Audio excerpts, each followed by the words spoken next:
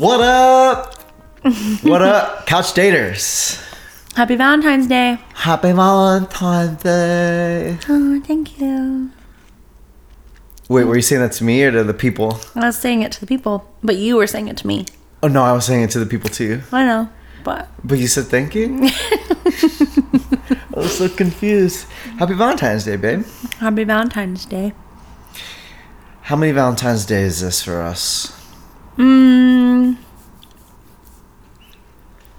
Oh. Well, 2008 was our first one. 2008? Mm-hmm. 15 years, dude. And I remember it very well. Our first Valentine's. Do you remember it? I have zero memory of it. Refresh me. Well, I was at Life Pacific College. Yeah. I just kept going because I was like, people don't know what I'm saying necessarily. Mm-hmm. Life Pacific College, and on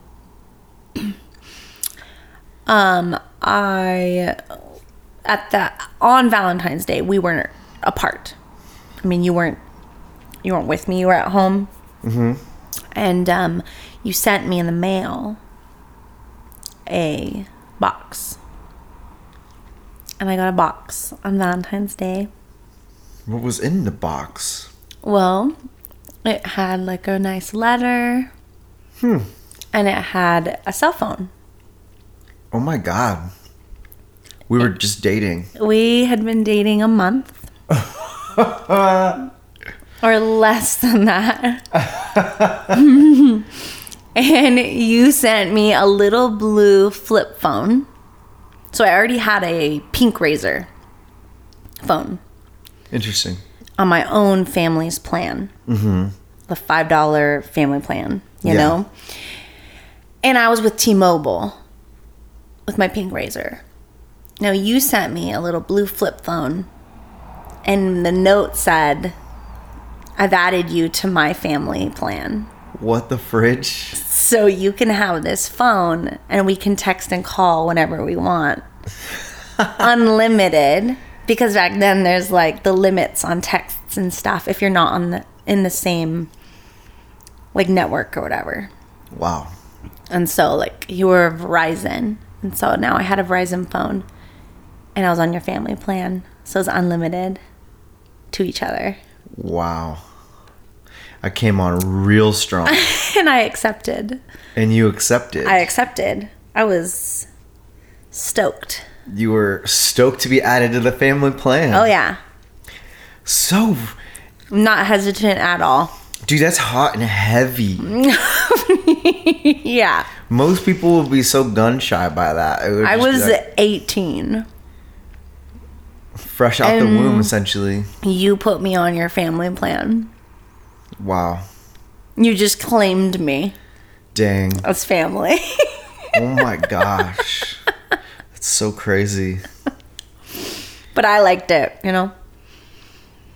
I was glad we could be texting unlimited and stuff like that. Dang. Mm-hmm. So I just want to make it clear that I'm not way older than you. So it's like, no, you're like it's not super, 2.5 years older. Yeah, wasn't that weird? It's not super creepy. Like I was like, you were 18. You were an adult, I was 18. But. And you were like 20. Not even 21 yet? Or were you 21? I don't remember. No, I was 21 then. You were 21 now. Mm-hmm. Oh, because you're basically 3 years older than me. Mm-hmm. But yeah, that's not too bad. Could be worse. So 15 years. Yeah. Wow. It's kind of wild. I've been on your family plan ever since. Wow. You could probably look. That's true. Your mom could probably look back at the data. Oh my goodness. I've been on the family plan since that day. I'm just imagining the audacity of 21-year-old Joey. Oh, yeah. Asking your mom that. Just going up to Mama Solace and being, hey, Mom. Your mom was probably not even like, she probably didn't even. There's this girl that like, I'm pretty serious about. Can we add her on the family plan? She knew me at that point, too. Yeah, that's true. She did know you. Barely. That is so funny. Oh my gosh. Wow. So that was our first Valentine's. Wow. On Valentine's right now, we're celebrating with some cookies. Yes. Fresh and warm cookies. And we out dressed of the up oven. real nice for y'all. So nice. We're in our fancy Valentine's clothes. Because you said last time we were maybe going to dress up. That's so true. So I totally forgot about that. I didn't, but I was not going to bring it up because I didn't want to get dressed. Because you didn't want to? No. Classic. But if I was going to be dressed, I would be wearing a green, emerald green velvet jumpsuit. Do you have that already? No, that's what I want. Okay. That's what my fancy That's nice. I like that. outfit would be. That's good. You'd look good in that. Thanks. I can see it right now. You look really good in that. I've always wanted one. I just love that color. And I've always wanted like a velvety, soft. Velvet green. Mm-hmm. It's fire. Yeah. I like that. So imagining is good enough for me. Oh my gosh. It's so funny. Yeah. Well, if you're listening, thanks to all of you who've been listening on a regular basis. Yeah. Our first episode had 4.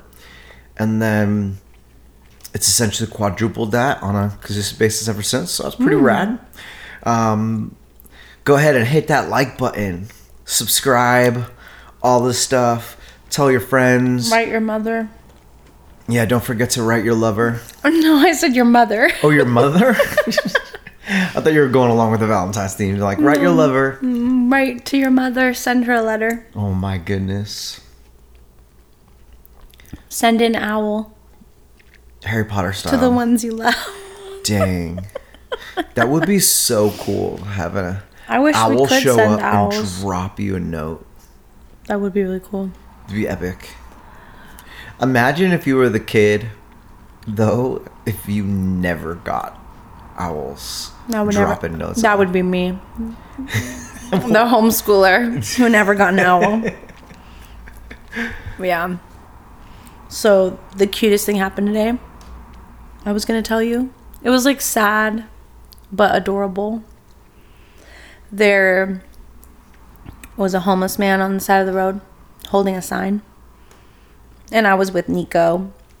And Nico's 5. So he's just starting to like process and notice things. And he goes, Mom, what does that sign say? What does that man's sign say? And I said, I basically said something like, it says he needs help.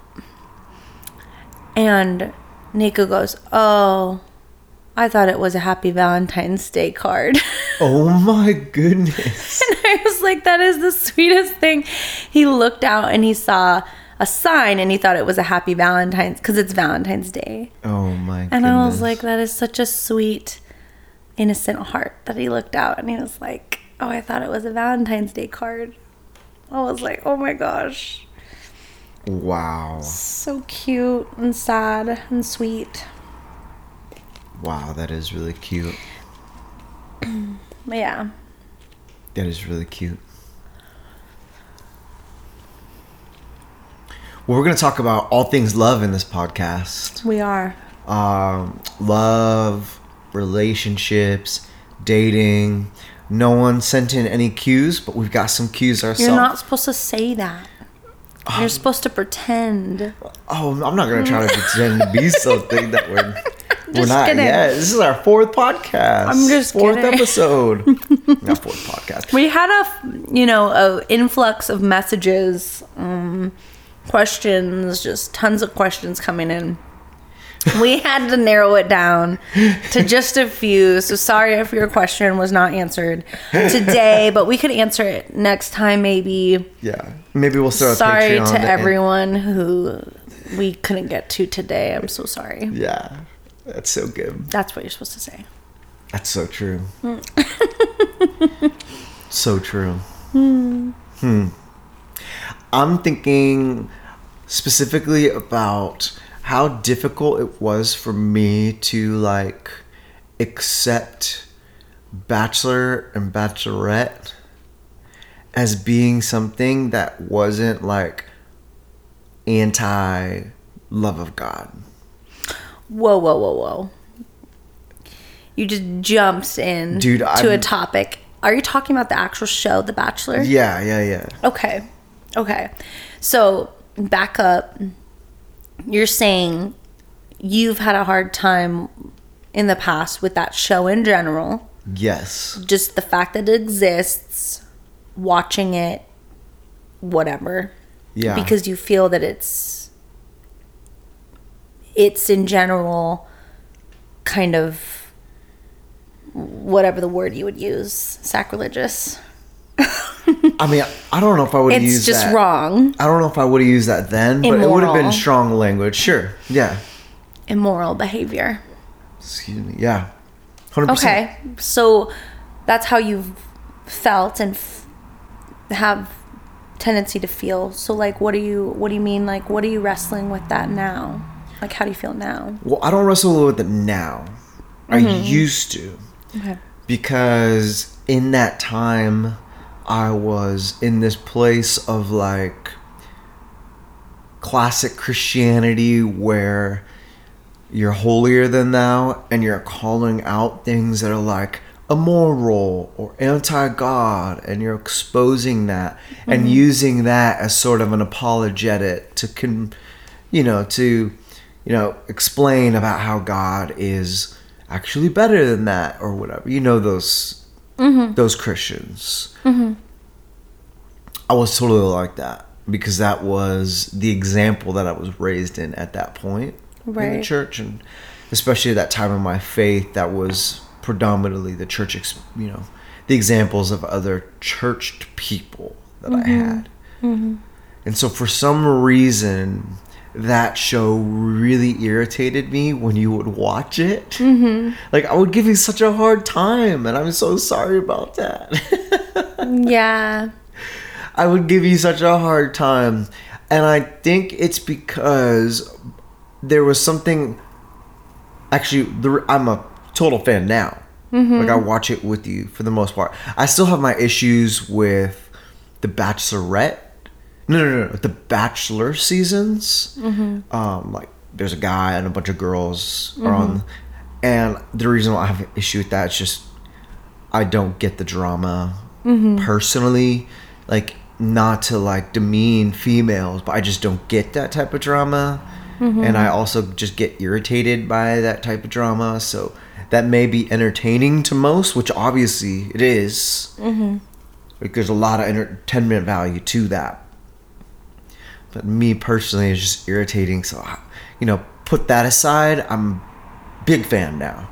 And I think one of the things that, like, in tandem with feeling like I need to hold that show accountable, back then in the past, in tandem with that, I'm like, I would have considered myself a hopeless romantic. So I'm like, this is sad watching this show and seeing people's heart broken and all that stuff. Like, it's just the absolute worst. And I've been there in the past and stuff like that. So, yeah. Yeah, it was probably, some of those scenes, some of those older seasons that we used to watch, it was a bit different and more, there was still always drama, but it just had more of a real feel to it back 10 years ago. It's always been produced, it's always been fake to a degree, but like the heartbreak sometimes seemed like it was even more heartbreak than it back then than it has been lately, I feel like. I think people are more removed from what's happening. Like, they know what they're getting into more. So they kind of have like a guard, or like they know that, you know. But back then I felt like people were thrown in and they just were like, some of them were like heartbroken so intensely. Yeah. It was probably pretty triggering for you in a way, because you see that and like relate to that so much. Yeah. So that makes sense to me, that would feel like something you don't really want to see. But yeah. How do you think Jesus people should view shows like The Bachelor, The Bachelorette?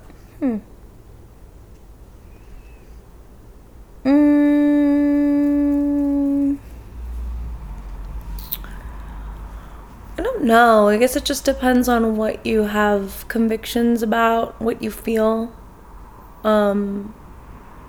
is right for you. Because I get it if some people, it's not like, they just don't feel good about watching it. That's fine. We've seen there's been not very many seasons of it where it's like successful, you know, but there have been seasons where it's successful. And that's pretty cool to see. But what's annoying to me is when Christians are on the show and they don't understand what they're a part of or what they signed up for. You know, and they're like, well, I'm a virgin and I'm saving myself, and it's like, but you didn't tell them that until like the night before the fantasy suite or whatever, and then you expect them to understand and like whatever, like you expect something of that, and that's when it's like really annoying. What's a fantasy suite for people who don't know? Well, you know, the fantasy suite, it's self-explanatory. The king's chambers. Wow. Or the queen, yeah, depending if it's a bachelor, bachelorette. But you know, it's like, yeah, it reminds me of Esther, right? When she was trying out to be queen. Oh my gosh. She had to... That's like an Old Testament Bachelorette right there. I mean, right. Bachelor season. It literally was. That's crazy. Because she had to like get all... It said she was like prepped for like months ahead of time. Getting all the treatments, bodily, whatever they did at that time. Whatever, you know, beauty treatments they did at that time. And then she went in and basically everyone like had their turn with the king, and then he chose his favorite. And I mean, it's kind of like not a one-to-one example, but I'm just saying, it's like she wasn't going to be up in there and be like, yeah, no, I'm not going to do that. Like, she wouldn't have been chosen. Like, it's just, you just had to do what you got to do. And I'm not saying, like, people in The Bachelor don't have to do that. But it's just funny when they're like, you know what you're getting into, right? Like, this is the part of it. You don't have to do that. But it's just, it can be annoying when people act like they're, I don't know, like they don't know what show they're on. I totally get that. I think there's a way to live as a person with convictions and phrase it better than just being oblivious, being like, oh, I didn't know this is what we were actually going to do. I didn't know that's what people did in the fantasy suite. Yeah. Well, and people have done it well. There's been people who've done it well, where they're like, that's just not for me, and, you know, I'm not going to be participating in that, but they do it well. And they don't they don't shame, like, the lead for their choices. Yeah. they have their own choices, but they don't shame the lead for their choices. Right. So it's cool when that happens. But yeah, I don't know.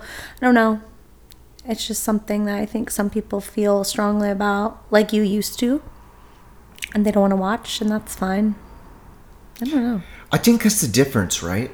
Like, that's something that you've taught me, but then also in time just following Jesus, but also and then in addition to that, like starting a community of faith in Seattle, you're just challenged in all of your core values, your core beliefs, etc. Which is really good. There's nothing wrong with that. I actually think everybody needs to go through something like that. So, so that what they believe is like stronger. It's almost like, you put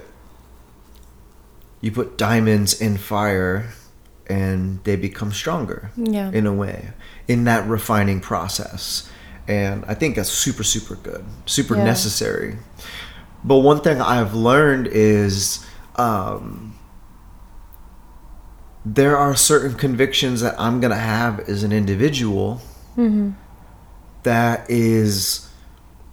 may be something that the Spirit of God is calling me to follow as a person of faith.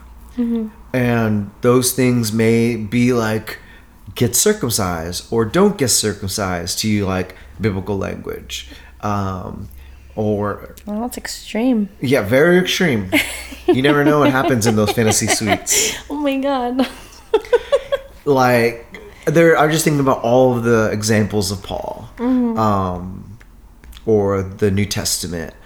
And I think there's a reality where it's like, these are secondary issues that we could allow people to run with their convictions. Like for me, I was massive.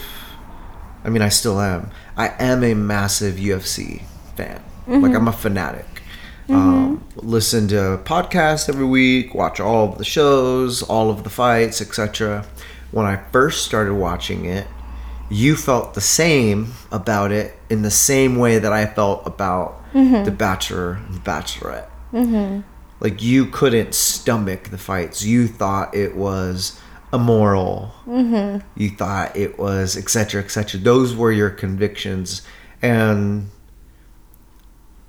in the same way that I have come to like put The Bachelor in its proper place in light of faith as like a non-essential issue, you've done the same thing with UFC. And you've become a fan in some ways. Yeah,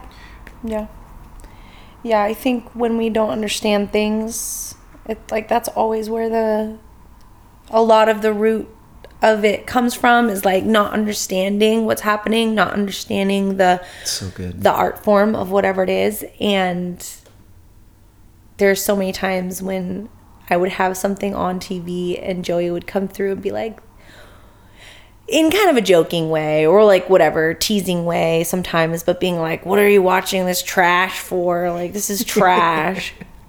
And so then I would then like get back at him by whenever he would watch UFC, I would walk through and I'd be like, why are you watching this trash?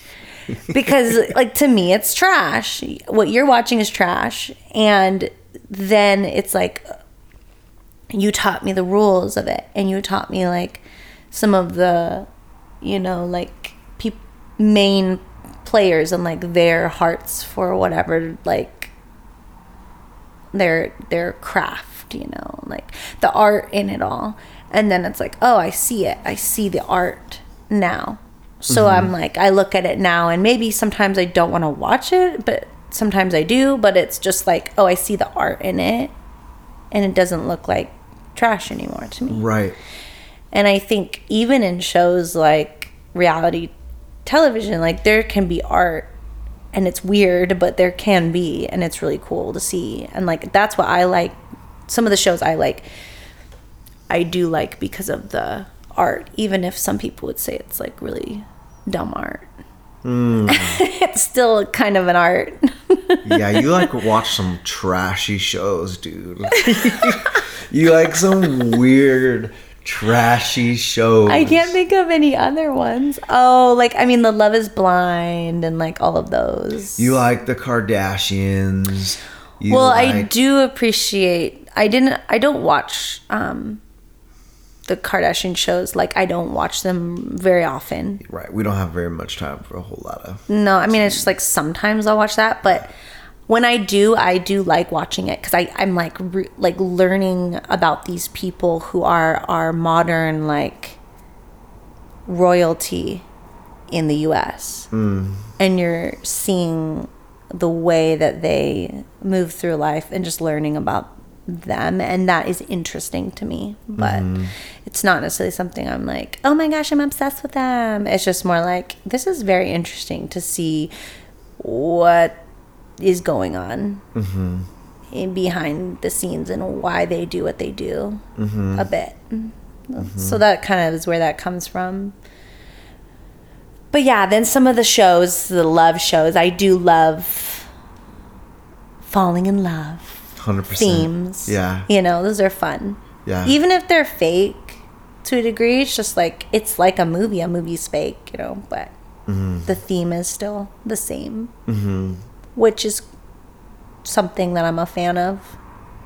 Why do you, obviously, I don't think you may not know the answer to this, but what is it about falling in love that you love? I don't know.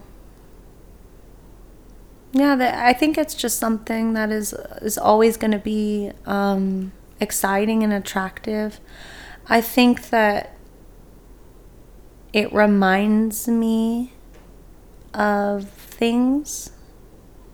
So like it'll remind me of my love for you when I watch love happen in other people's lives. And then I'm like, oh yeah, I love Joey too. It makes me feel alive in a way to like see that, because it like reawakens that. And that's a good thing for me. Maybe it's not a good thing for some people, but for me, I feel like in the context I have, it makes sense and I like it. But that's part of the motivation, I think, is that it feels like something I relate to. So yeah, I think that's why. It's hard to pinpoint why. Yeah. Is that how it feels for you a little bit too? Because I know you do like watching it sometimes. Yeah. Especially when somebody seems really genuine. Yeah. Like, those are my favorite, when like people are absolutely, at least they come across genuine. It's my favorite to see people like that fall in love and find love. That is, that makes me super happy. Like in high school, I used to hook up people, or like in college, you were around during that. Like I would just like Matchmaker. I love that. I love seeing people fall in love. It makes me happy because I believe in love. I believe in the power of love. So much. I believe in it so much. Love changed my life. This is where I'm going to share my testimony. I'm just kidding. My story of love. Yeah. But ever since I was a little kid, I remember being a hopeless romantic. Like, I always loved watching like rom-coms as a little kid with my older siblings. I love the scenes in like Family Matters, and dude, Boy Meets World is an entire like show about Corey and Topanga falling in love, and Sean in and out of love with his girlfriends, and how frustrating that is. But like, I love that so much. Or like Saved by the Bell, which is all Fresh Prince. Like all of those shows in the 90s were about love, about falling in love, and love that so much. I remember as a little kid trying to, discovering my game in elementary. Like, obviously I was a little elementary kid who thought I had game, but homie did. I remember one time there was this tree. There's this tree at the lower field of our elementary playground. And this playground was huge. It was 3 levels. And there were like 4 basketball courts on the upper level with some other handball games. And then on the middle level, it was like huge playground, massive playground. And then on the lower field, there was a baseball field and then 2 soccer fields. So it was huge. It was a huge playground for an elementary school. On the lower playground on the hill, there were like pretty steep hills, and on one of the hills there was this tree that it grew out horizontal before it went vertical. And there was enough room for 4 or 5 kids to sort of ride the first part of the tree before it went vertical. We called that the spaceship. And as a little player in elementary, I would always invite my girlfriends, the girls I had crushes on, to meet me at the spaceship. And we would just imagine that we would go on the spaceship into outer space, and I got some kisses on that spaceship tree. Oh my gosh. Little nasty elementary. Oh my gosh. I know. But I always loved love. I believe in the power of love. That reminds me of... I went to see Can Cabaret a few weeks ago. Oh, yeah.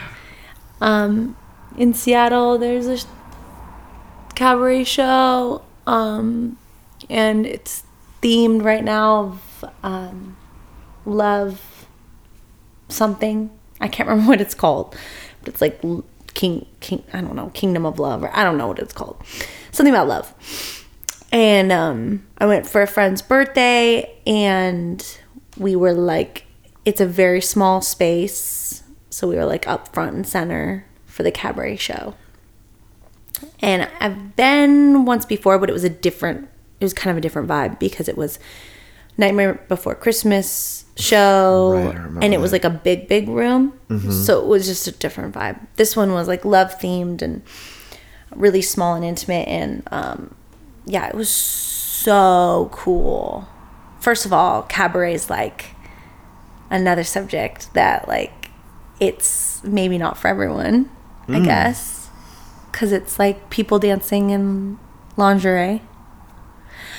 But for me, it was so during a couple of the dances, I teared up. I was this is the most beautiful thing I've ever seen. Because they're so beautiful. Their dancing was it was these people are wow, she's so strong, and she can lift her body up into the ceiling on the pole thing, and she's a gymnast, Wow.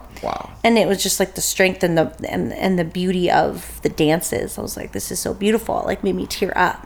Wow. And it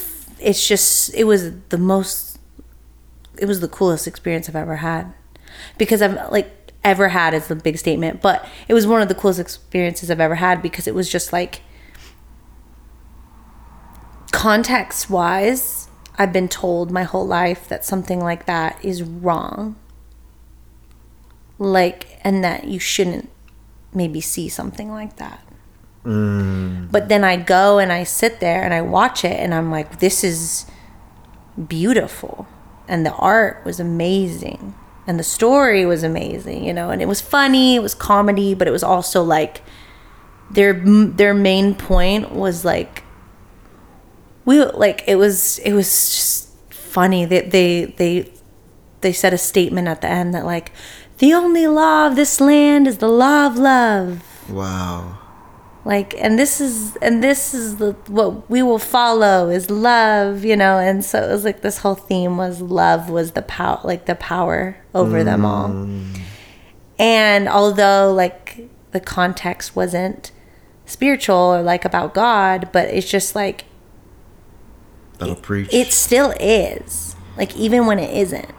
Like even when they're not talking about God love, they're just talking about love. It's still, whether they want it to be or not, God love. You know, like it still is spiritual. So it was just like, it just was spiritual. Like you can't say like, well, I don't want it to be, so it's not. Like it just was. Right. And so it was just beautiful.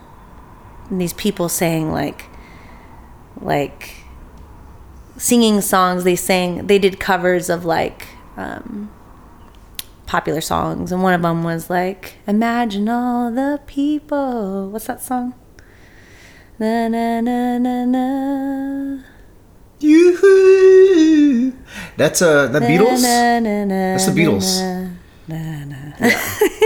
Yeah. I can't remember the main words though. The main chorus. People listen to this and be like, who are these people? You're just saying something. I'm trying to hear it. It's a different song you're singing right now. No, it isn't. It's part of it. Anyway, the point was like, imagine if the world was the way that they changed a few of the words too to make it like themed, but the basic idea was imagine if everyone was loving to each other. Wow. And treated each other with love. Yeah. And so it was just like really powerful. It was really beautiful. It made me want to take everyone I know to see it. I was like, I want to take my mom to see this. I want to take everyone to see this. Wow. You know, like there was a part where like, you know, it's like this guy walks out and he's got basically no pants on, but it just didn't matter. Like none of that matters. It was funny, and then it was beautiful, and it was, you know, it was art.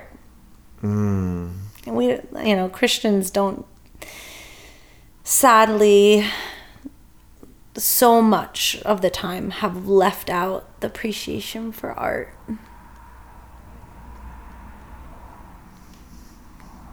I think that's kind of a part of the theme of Bachelor and what I just talked about and all that is just like that art that people miss, and UFC, that art that people miss because they're just judging it without understanding.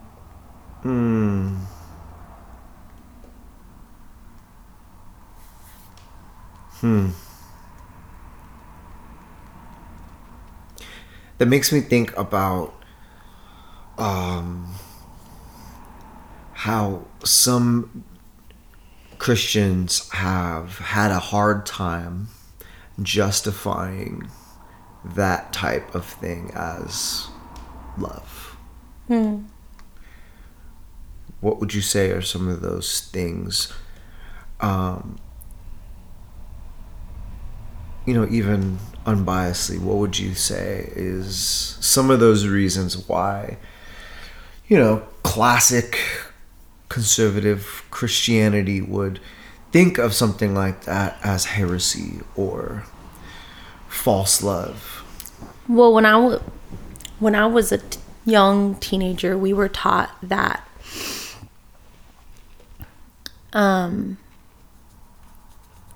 the phrase "love is love" kind of came out when I was around like 12 or 13 or 14.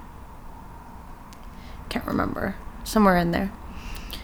And they would, you know, the phrase "love is love" was like getting popular. And the Christians had their like callback, their comeback, which was like,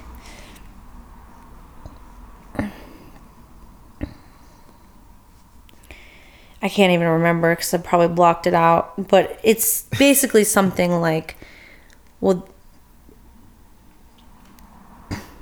love, basically love isn't love unless it's God's love. And like love, that isn't, basically it's like that isn't real love. So you may think that you love, that you're experiencing love, or that that person loves you, or that, you know, you can love that person back, or that you can love others with a love that doesn't have that spiritual, godly center.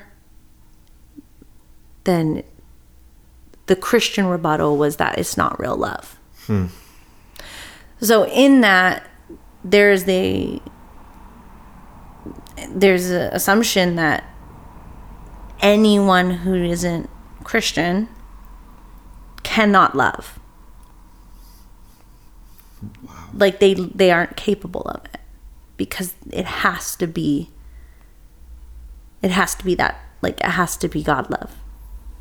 Wow. And so if they love their own kid, like if they love their spouse, but they're not Christian, that's not real love. They don't know real love. And I believed that. Wow. At 12, because that's like what we were sort of taught, was that they just didn't know real love. And that's pretty wild. It's pretty wild. What would you say to a person who believes that now? And how would you... What's an argument that you would try to persuade a person like that? That a parent who is not a Jesus follower, who loves their kid, is actually still the love of God.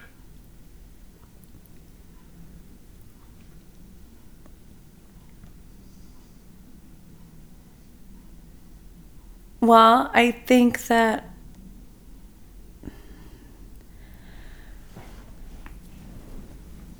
for one thing, there's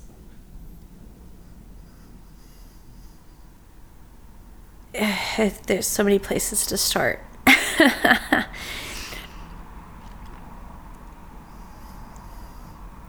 think one thing right off the bat, just to hop in while you're organizing your thoughts here. I'm like...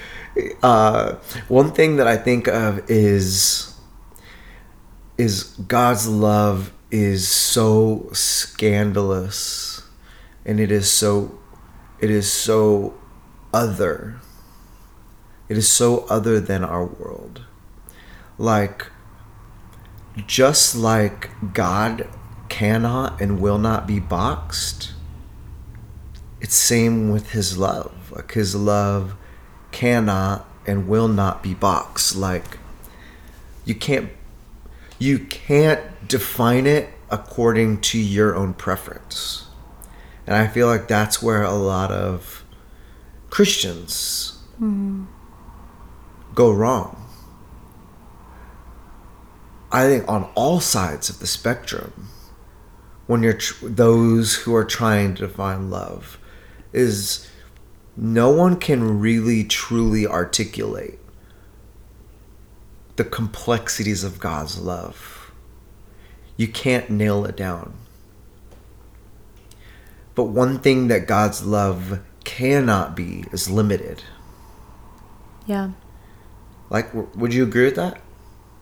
Yeah. Like, God's love can't be limited.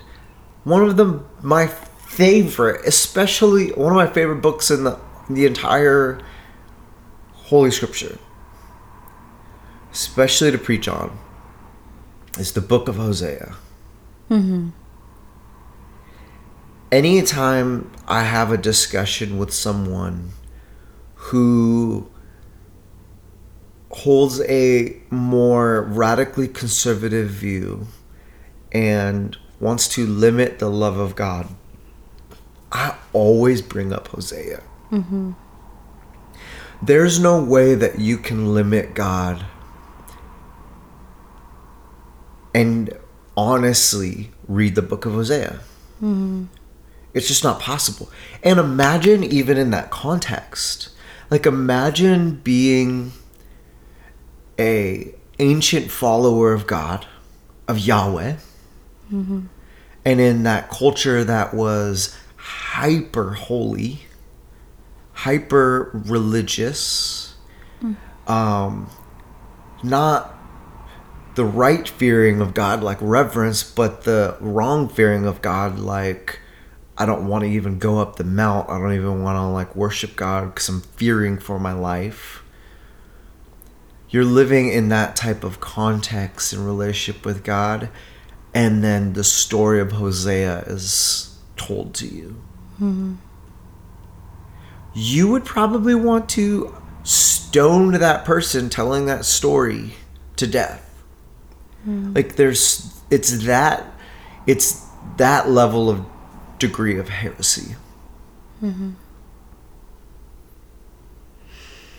So I would just say, in light of that conversation, the first thing that you can't do is limit God's love. You can't limit God's love for people. And then in light of that, limiting God's love between humanity is wrong. Mm-hmm. Like think about this. When is it ever right or godly to tell somebody not to love somebody the other way because it's not God's love? Mm-hmm. Right? Yeah.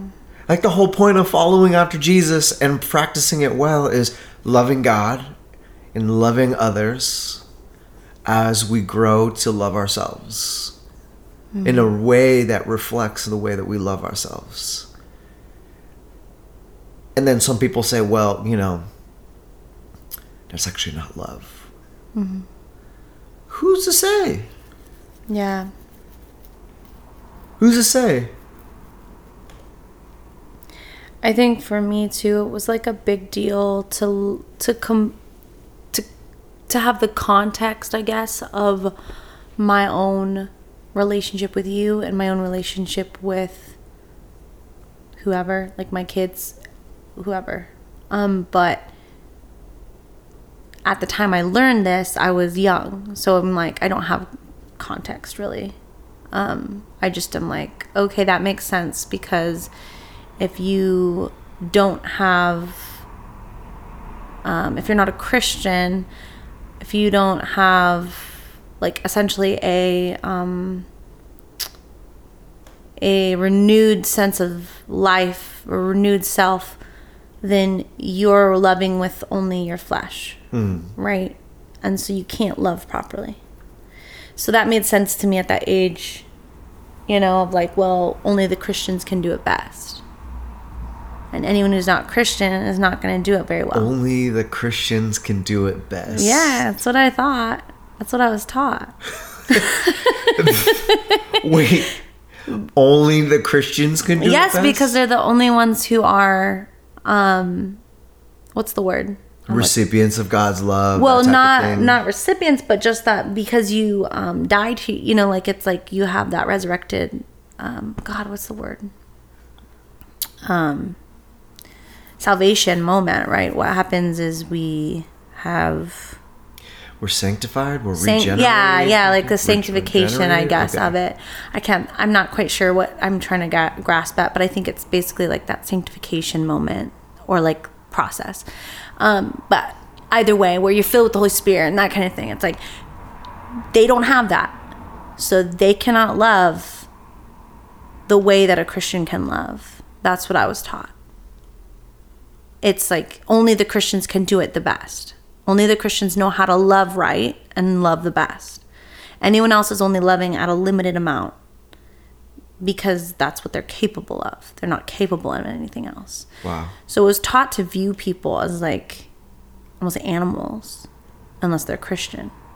My goodness. And I'm saying that graphically because that's not what people said to me, but that's kind of what it was communicated, is like they are not at the same level.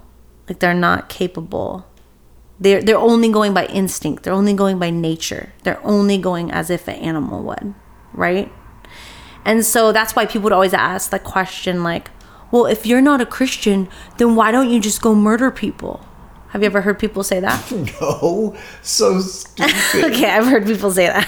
What? But again, I didn't grow up in the church. So no, I know. I'm just saying, like, the context is stuff, different, dude. But it's like, if you're not a Christian, what's stopping you from committing adultery? What's stopping you from killing someone you don't like? What's stopping you from stealing anything you ever want? I get it. So essentially, the church at that time, or people who still hold that view, believe that people don't have any moral conscience. Yes. Because they don't have the Spirit of God to sort of like illuminate that within them. Right. And so if you don't have that, you have no other, like...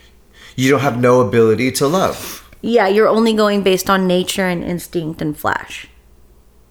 You're living your life that way. I believed that because I didn't have context of people who weren't Christians. I only was ever around Christians. So I kind of thought that was true. I kind of thought people who weren't Christians did live that way. And because if I had lived my life growing up with non-Christian people, I probably would have been like, that's not how my friends are. You know what I mean? That's not how people are. But I didn't have that context as much. So I kind of just believed it. And I was like, that's probably true.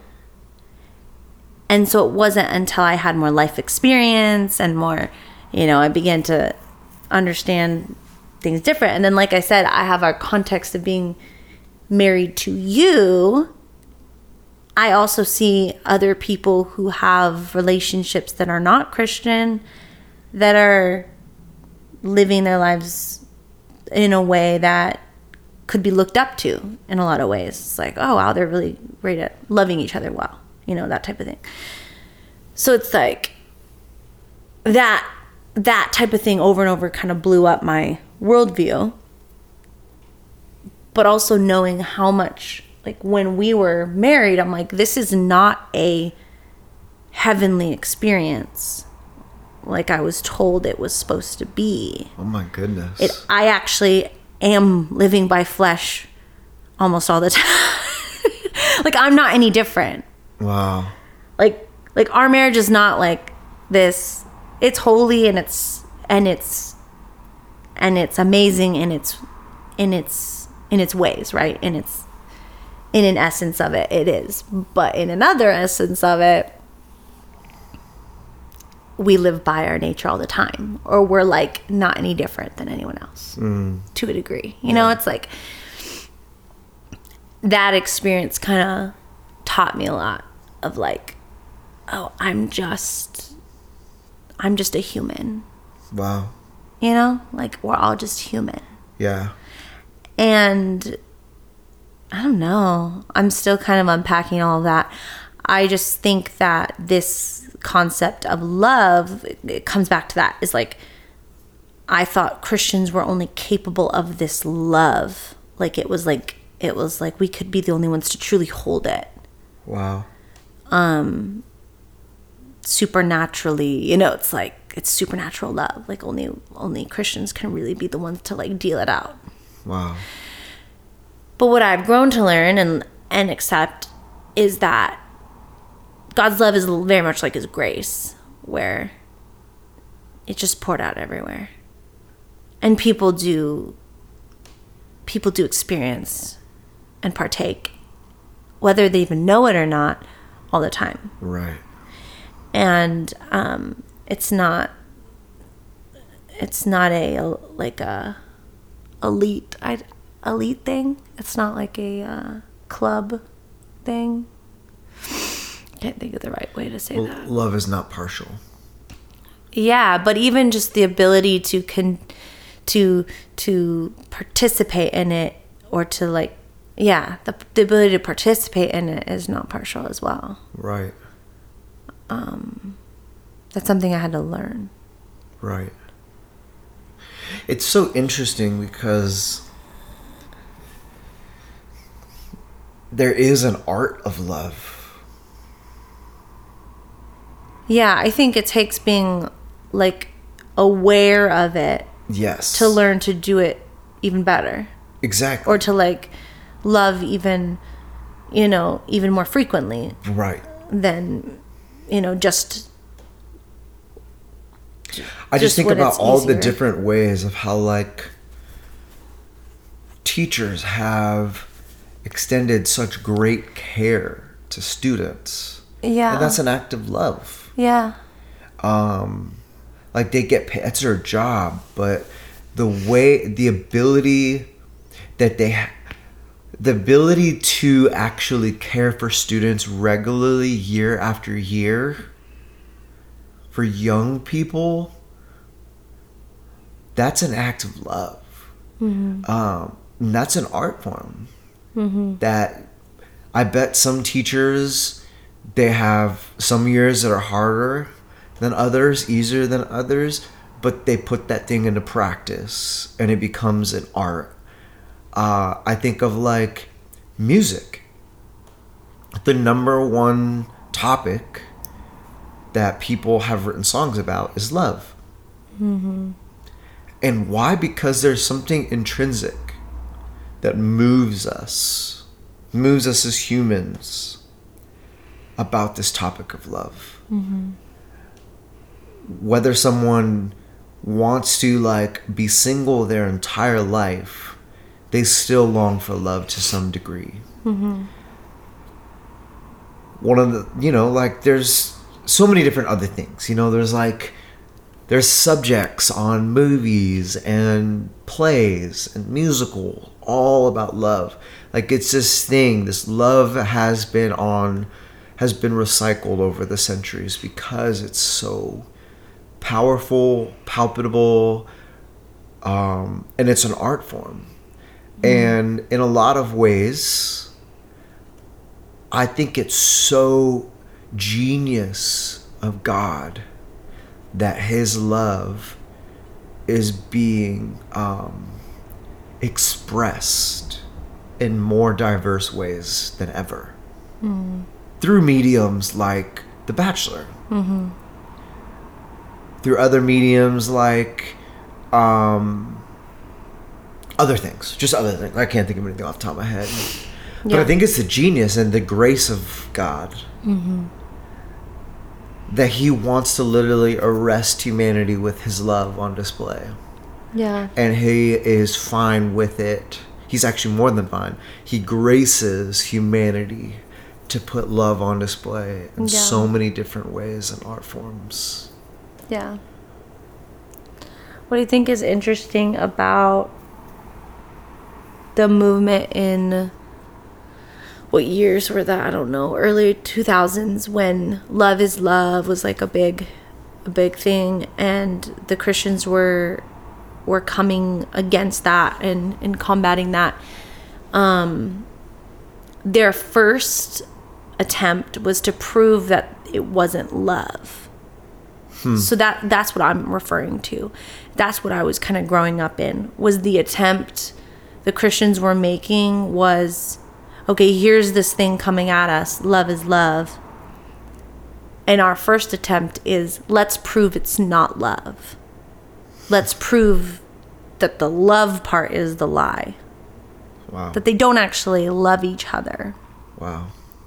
Because it's not, in their mind, it wasn't possible.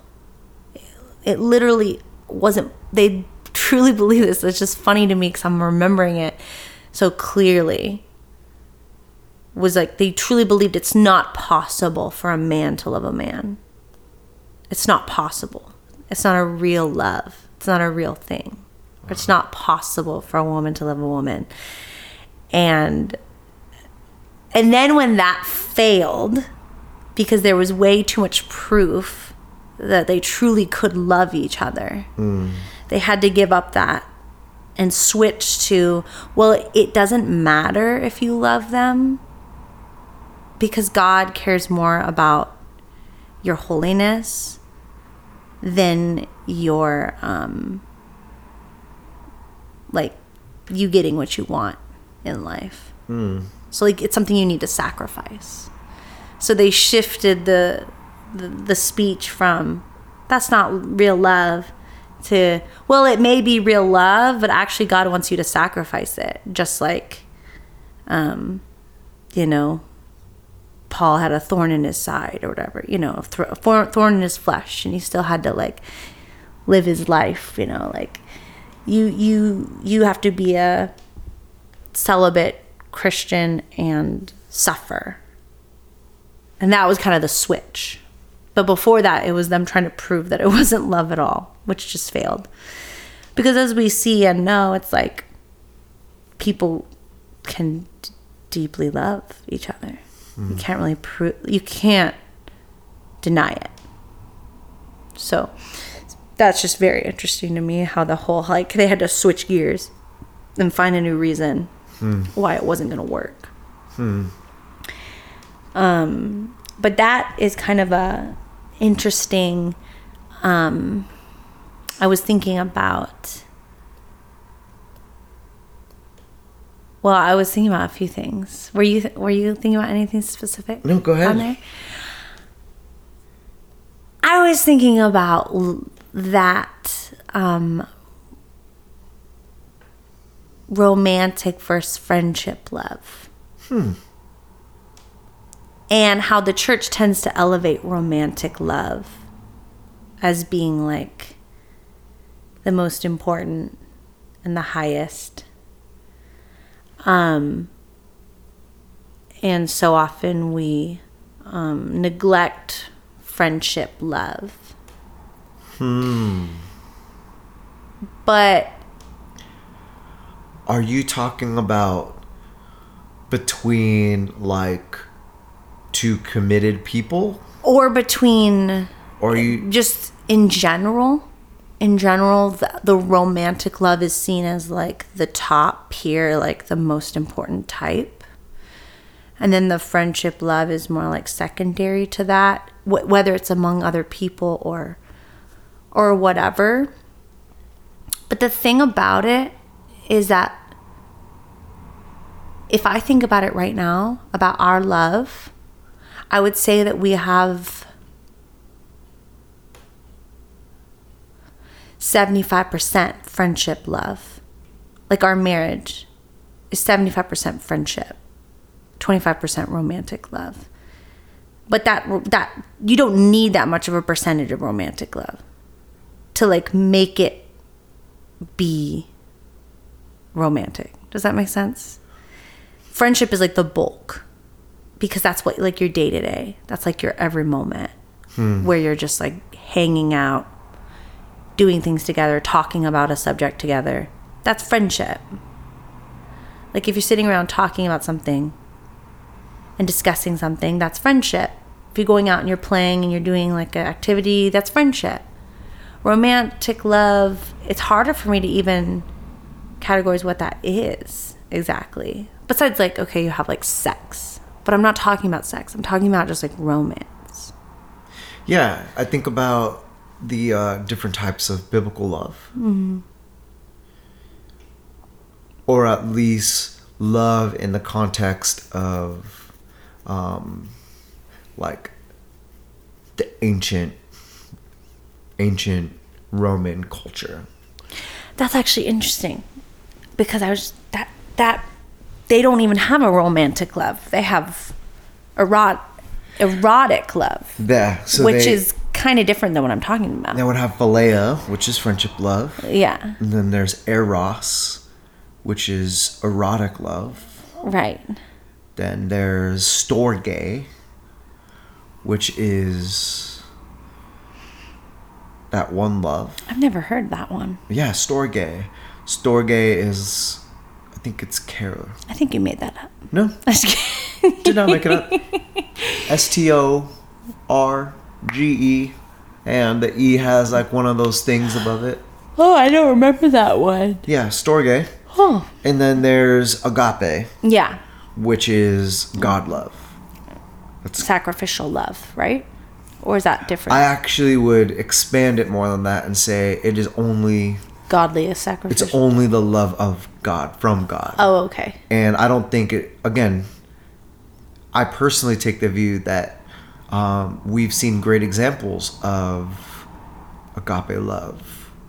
It's almost like we can have agape love moments. Yeah. But we're not necessarily going to be able to live out. One of the biggest themes throughout, I mean, since for centuries, poets would write about the classic narrative theme. There's the bad guy or the bad predicament or whatever. There's the good guy or the central figure, that's the loved one. And then there's either, you know, a middle part, whatever that is. Like the good guy, good girls going on an adventure and whatever, and whatever's evil or bad is coming to stop that mission, whether it's someone falling in love or someone taking a kingdom or whatever. That has always just been the theme for, like, the main theme for movies, for books, or poems, etc. But within that, similar to love, what humans have always been motivated by is sacrifice. Someone sacrificing themselves on behalf of another. Uh-huh.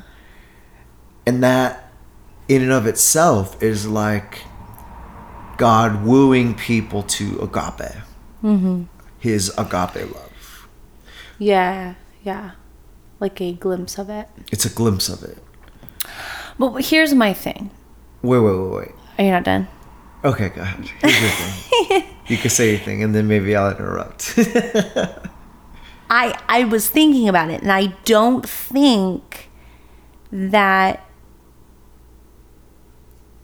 think romantic love is really even a thing. Oh my gosh, dude, you're crazy. So here's... Do you know what I'm saying? So you don't know what I'm saying. I do know what you're saying. I don't think you know what No, I do know what you're saying. And I would disagree, because the wrong assumption of eros love... I'm not talking about that, but you can go ahead. The wrong assumption for eros love was to view it through the perspective of a non-God-fearing Greek Roman, where it was erotic love was just sex. Mm-hmm. Like humanistic sex. Animalistic, not humanistic. Animalistic sex. I think humanistic. I think that works. Well, I mean, I think there's a separation, but sure. There's also, I can see how you say it works. But there's that animalistic thing where it's like, you know, sex doesn't mean anything. It's just blah, blah, blah. Right? Uh-huh. But the redemption of erotic love is that intimate love. It's that intimate knowing. And that is where I think within that intimacy, there's that romantic love. I guess I can, like, sort of see that, but I think my point more is that, like, there's really only friendship. Like, really, there's really only friendship love. And it's that your spouse is someone you have. So this is really good. I think we have erotic love, or we have whatever we have. Like at the beginning of a relationship where it's like you are pulled toward that person sexually because so many reasons, hormonal and all these things, like your bodies are just like, I want to claim you and keep you. And that's real. That's like physical, mental, all the things, right? Where it's just like, I want to be one with you. Like, I think that happens and that's real and that does bond us. But I think the main point is friendship. And the main point in all of our relationships is friendship. I mean, the main point with friends is friendship, right? But the main point with our spouse is also friendship. I think really friendship is really the only type of love. It's just that the other things happen almost as like little gateways to that. Like, okay, that erotic love was a gateway to that friendship. That long-term friendship. Yeah. And then that friendship deepens and deepens and all that stuff. And it's like you have experienced all these different moments of erotic love, and you have these moments of sacrificial love, and you have these moments of all these other loves, but like the main love is always friendship. And that's the steady, always love. Yeah. And I just think for me that makes sense, and maybe someone else like that doesn't make sense to them because they don't feel the same way as I do in my body and in my brain. But like to me, the way I'm relating to you most of the time is as like a friend, and then it's like You just literally friend leveled me. I'm friend zoning you right now. You literally in our podcast in the public. Well, to People me, are alarmed right now. I don't know. Maybe They're it's like, because poor Joey. He's just been friend zoned. Maybe it's because I'm so like my brain is just I'm weird literally and smiling a couple minutes ago because you just by your family, like your upbringing and your house that you grew up in, there was no room for romance. You as an individual aren't very romantic. And so it's hard for you to see romance fit into or be a part of something that is love because you just as an individual aren't very romantic. And that's fine. I think for you, what you value is friend zoning your freaking husband, dude. Well, I don't know. And then every once in a while, you're just like so worked up by Eros that their 25% kicks in. Yeah, but to me, it's like But that's alarming to me. That's such a... Because I'm not going to share Eros with friends. No. That's not what I mean. And I know that's not what I you're think meaning. that it's very But like... I'm just saying, like, you just friend zoned me, so that's just like... It's like you have a partner, and that partner is the person that you can, like, explore and, like, you know, like... Exchange, you another can, E. You just don't have to, like... Let's alliterate this thing. You don't have to have certain boundaries on your friendship so you can go deeper and more intimate, and then that obviously will lead to like a deep place of physical connection. Yeah, but I just don't think of it as like it's not really its own thing to me. It's like it's still friendship in my brain. That's how I'm like categorizing it. It's like, well, you're still like just really good friends, but you're like caught up in Eros, and then you go back to friendship. Like, I don't know, that's how I feel. After the deed is done, just go back to being friends. Here I am. Maybe that's just me, and like that's how my brain, like, maybe my brain is like very clinical about things in the way, and it's very just like off and on. I don't know. And that's fine. But for me, you do work that way. And also, in your clinicalness, you don't have compartments for certain things that other people might feel or value. Like, one of the things I valued early in our relationship was lovey-dovey things. And that was hard for you. I used to be more romantic, but you've exhausted all of my romance in me. And now I've just like have been friend zoned and accepted the friend zone. I can't think of an example of something romantic. I can think of something right now. Okay. Like, to me, writing the Valentine's Day cards is romance. But that's what I'm saying. To me, that's friendship. But it's not friendship because I wouldn't be sharing the things that I shared in that card to you that I would share with another friend. I'm exercising... But that's just because of the deepness of our friendship. I don't think so. I don't think there's That's how I feel, is that it's just like a depth thing. Well, right. And that's... Because I wrote cards to my kids that to me were very deep. You mean our kids? Did I say our kids? You said my kids. Did I say my kids? Yeah, you said my kids. Well, I just meant like more to the listener. I'm sitting right next to you, bro. No, I meant it like to the listener. Like, yeah. I wrote like a love note to my kids, and that was as intimate. Can you hand me that? In a sense, as the note I wrote to you. And I would write it to a good friend too if I felt like I wanted to like affirm them or something. But but the level of our friendship is so much deeper and so much more intimate than any friend I've ever had. So it's very, very, very, very special. But it's like, that's just how, I guess that's how I view romance, is just like, listen to this. That's just a deeper level of friendship. Erotic love focuses on sexual discovery, and romance focuses on the love story.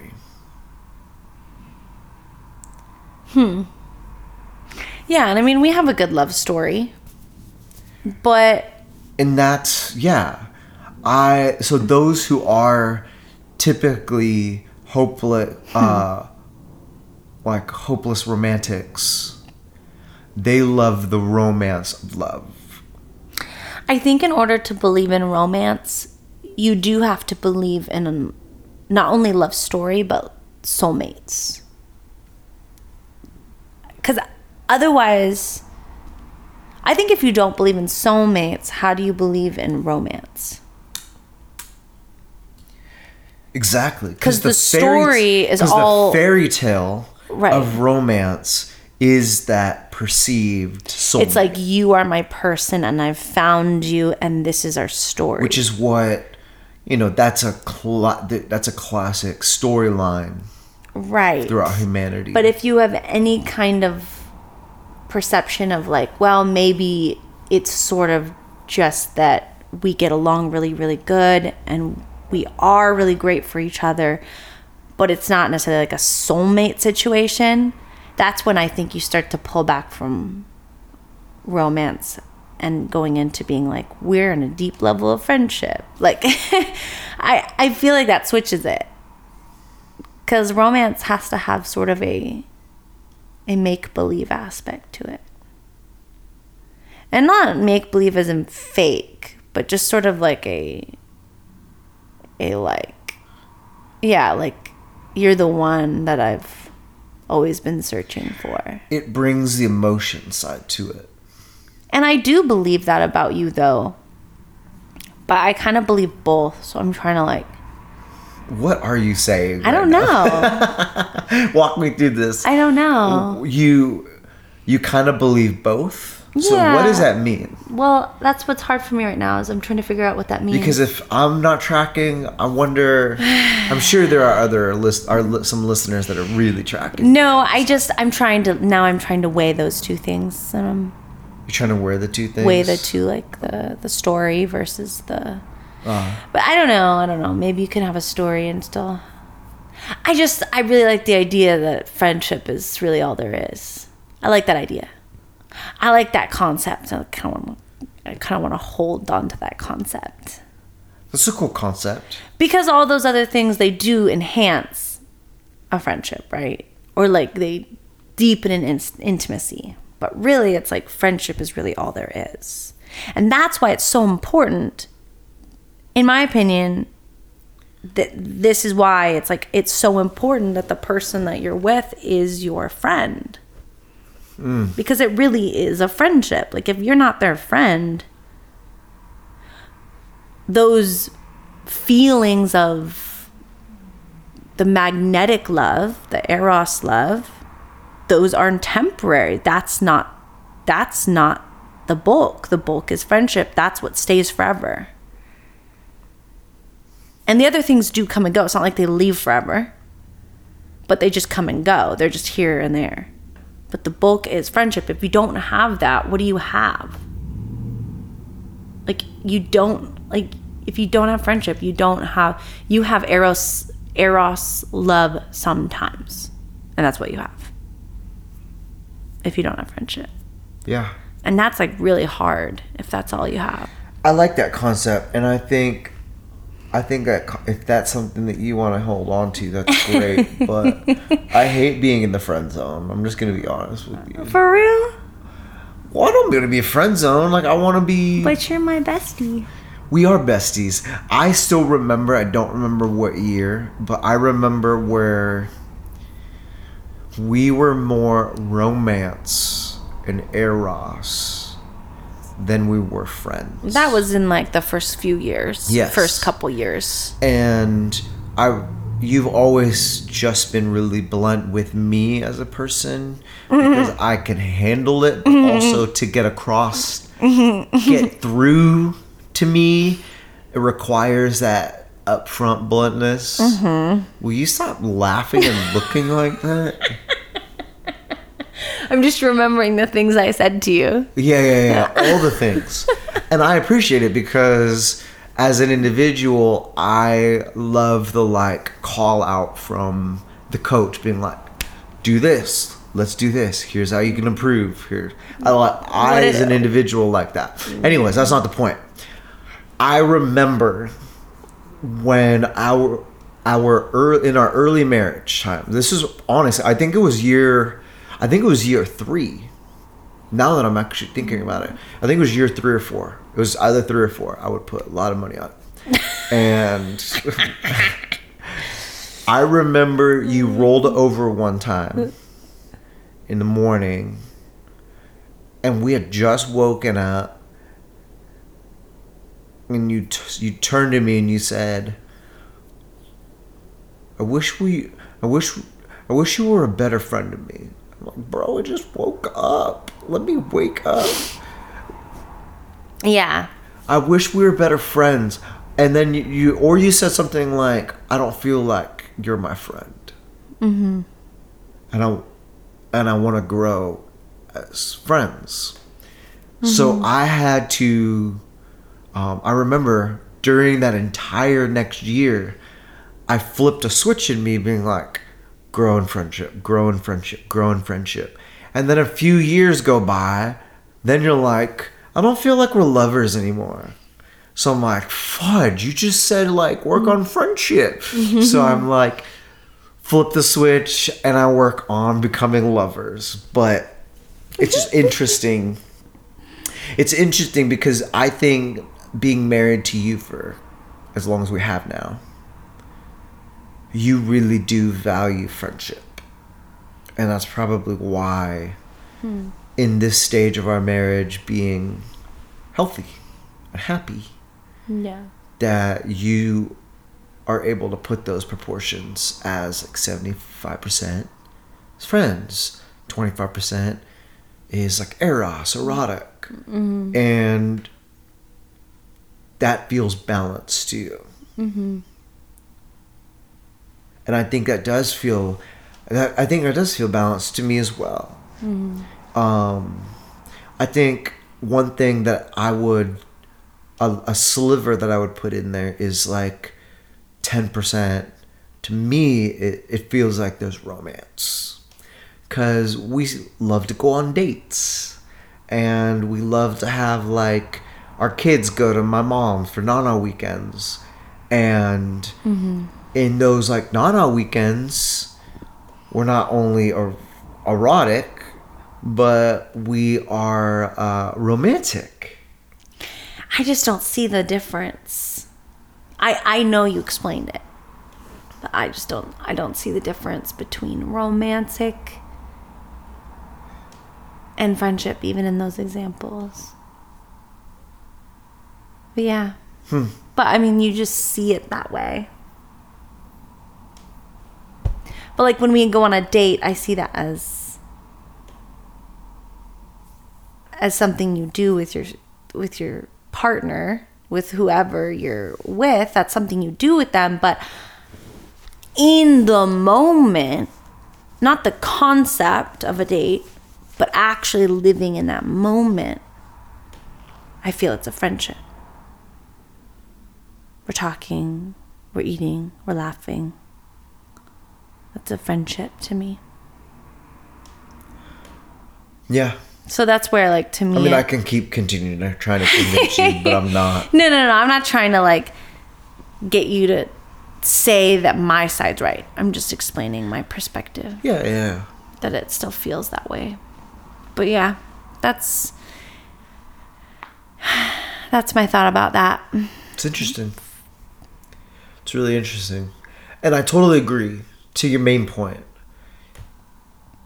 Like, one level of advice for dating, for people looking for someone, is to look for a friend. To look for a friend. Someone that they will always have deep friendship with. And to keep that thing primary.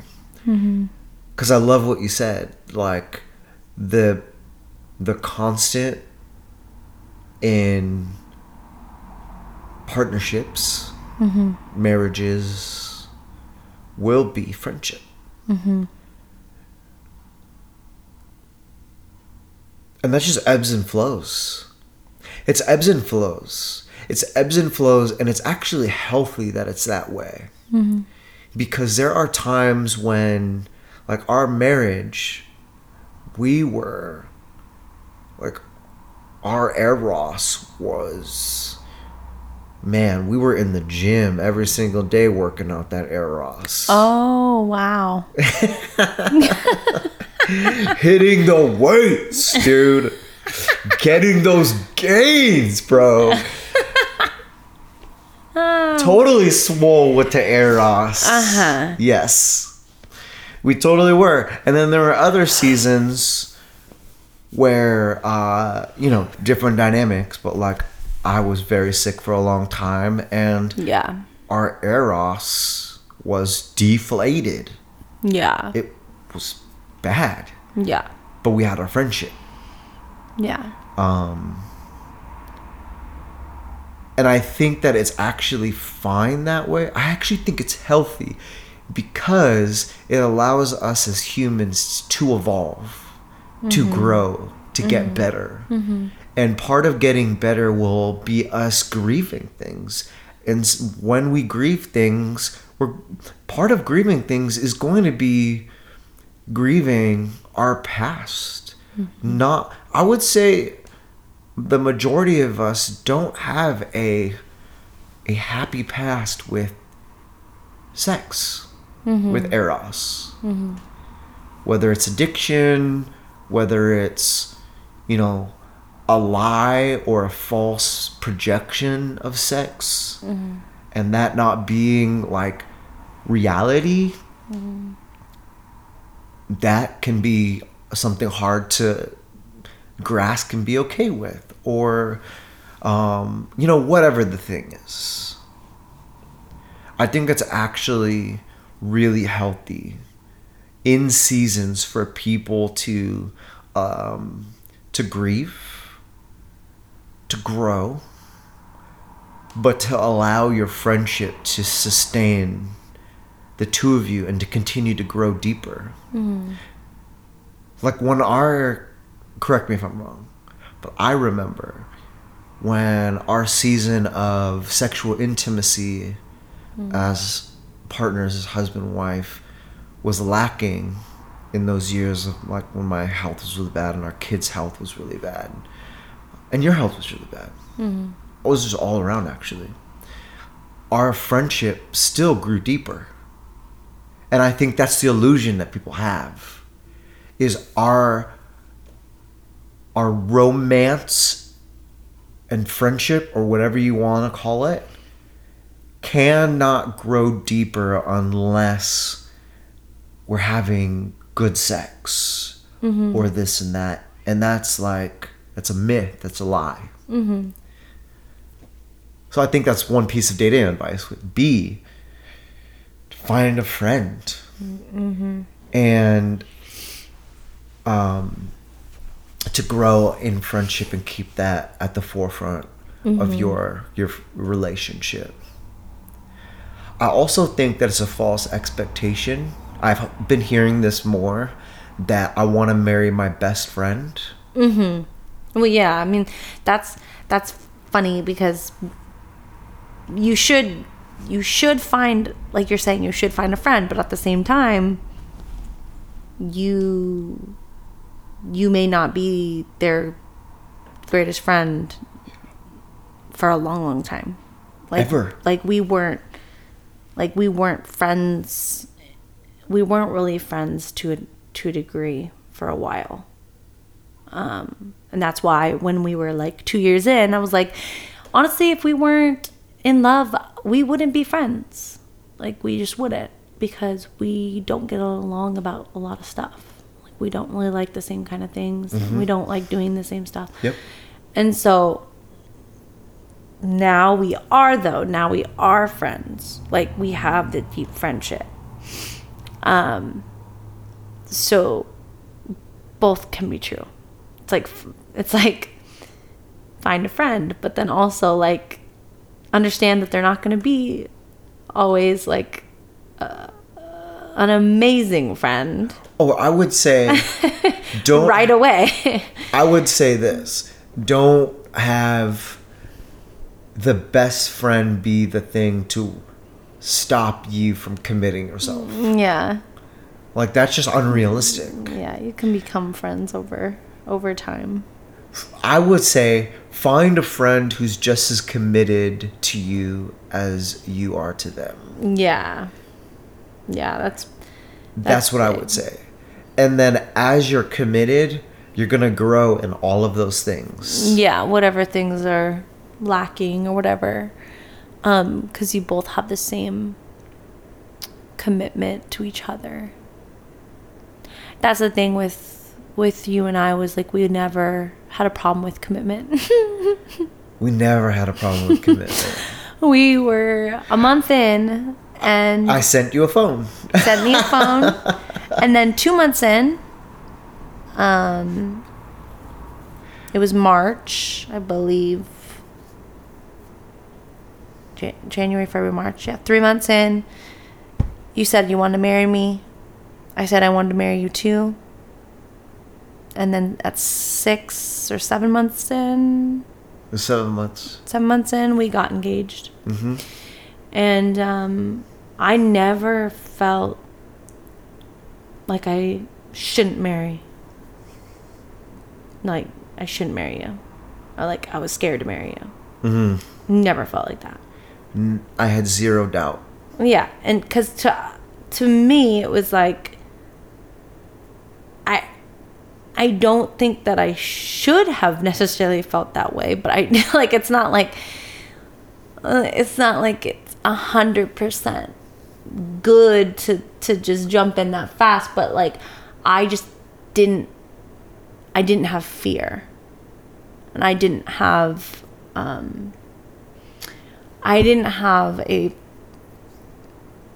had the same expectation as you, that we were committing. It's a key piece. And so I met, like, we just met each other, and we both happened to, like, we both had the same goals in life. Like, we both had the same, like, expectation of marriage, or the same expectation of just romance. And that commitment piece of being like, yeah, like, this is what we're doing, and we're just jumping in. We both were committed. Like, that's what made it so easy. And that's hard to find. Like, that's hard if someone else is not on the level that you are. Yeah. Then someone's being convinced, or just like, right. Or like cold feet, like not wanting to like commit, like like that whole thing, like that is really hard. And yeah, Joey and I are the worst people for advice on that, because we didn't deal with that. But this concept of just like finding someone with a similar commitment level, and that you can have a friendship with in general, not necessarily like the most perfect friendship or the deepest friendship right off the bat, but like a friendship, and they have a commitment level that matches yours. I think that's like that's kind of the key for it to being easy. It That's doesn't always have to be easy. Right. You can go the hard route. That's true. But that's the key for it to being like easier. Right. Absolutely. I was thinking about it earlier, actually, today. It's really funny that we're talking about this. But something I was thinking about earlier was how you and I just jumped in and had no hesitation. And why was it that way? And what is it that we're still together? Or actually, I'll speak for myself. I'm happier than ever. Wouldn't change a lot of things. I think there's small things that you and I can grow on, but I honestly wouldn't change any big thing. Like, I'm so grateful, content, happy. But one thing that I feel like was a key for you and I to be at the place to where we were able to jump in and find mutuality in our commitment, mutuality in our friendship, all of those things, was each of us loved ourselves really well. Yeah. Like, you had a self-love that was healthy. And I had a self-love that was healthy. Yeah. None of us were narcissists. Like, we didn't have a narcissistic tendency in our self-love where we were like self-consumed and like, I wanted you to fit into my life, or you wanted me to fit in your life and be sort of like this trophy boyfriend or trophy girlfriend, etc., etc. Like, both of us as individuals were on the healthier side of things. And that was a large part of that's a large reason why we have the relationship we have today. And I think it's so important that people stop repeating the cycle of looking for love and ignoring their own state of self-love. If people are looking for love to fill the hole that only they themselves can fill by learning to love themselves, it's going to be this cycle of trauma and disappointment and heartache. And that's actually not the purpose of love. Yeah. And I think people sometimes don't know what self-love is, kind of. And you don't have to be perfect at it. I was just going to say that. But it's just like, for me, I think it's more of knowing that you deserve, you deserve That's good. love. That's good. So, simply as that, self-love is believing that you deserve love. Because if you can't believe that, Wow. then you're not going to be able to be with someone in a healthy way. Now, I believed that I deserved love just because my upbringing, my whatever, I had a healthy concept of that. But I didn't think I was perfect or that. I didn't have a self-love oh my gosh, I'm so I'm so lovable, or something. There was fractured parts of me that were still very much insecure, is what I'm trying to say. Yeah. Very, very insecure in a lot of ways. So that's not what, you don't have to be not insecure in it. That's not what that means. Self-love doesn't mean you're not insecure. You think you're, you have perfect body positivity. You have perfect, everything. That's not what self-love necessarily means. Those are all parts of it, but the main thing I think is just knowing that you deserve love. And that feels weird to say in a way, because it's well, I don't for a lot of people, it's like, I don't deserve anything, you know, but you have to believe that. Yeah. You kind of have to believe that in order to have someone, to know that you have the right to have someone, a partner who treats you well. Wow. Because otherwise you're going to have a partner and who they treat you crappy, and you're like, well, that's the way it is, you know?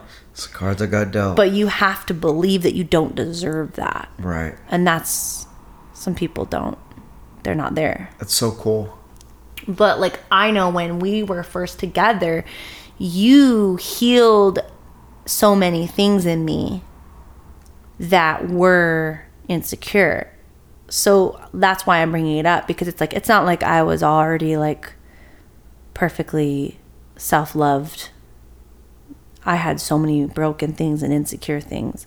And you were like, things like that you would say to me, like, oh, you're beautiful, like da-da-da, like that would like, that shaped my brain. Because I like, there were so many things you would say to me that I'm like, I never heard anyone like speak to me the way that you're speaking to me and love me that way. Dang, go Joey. And I remember at that time it being life-changing. Wow. Whereas now, that's just the way I live. Mm. So I do remember being that like 18-year-old girl who like didn't think I was anything. Wow. Like, so I was very insecure, but I did believe I deserved love. So there was that side of the coin. I love that. Yeah. It's so good. Because I'm sure you were similar. Like, you were insecure. Yeah. I had my insecurities. So it's not like your self-love was like that epic in that sense. Like, you still had that broken piece. I think self-love, I would echo everything you just said, like so good. I think a dynamic that I had an awareness of self-love back then was I had something to offer. I think it's self-love.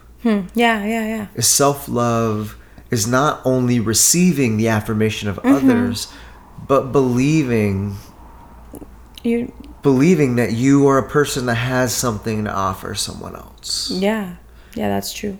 That way you're not playing the victim role. Yeah.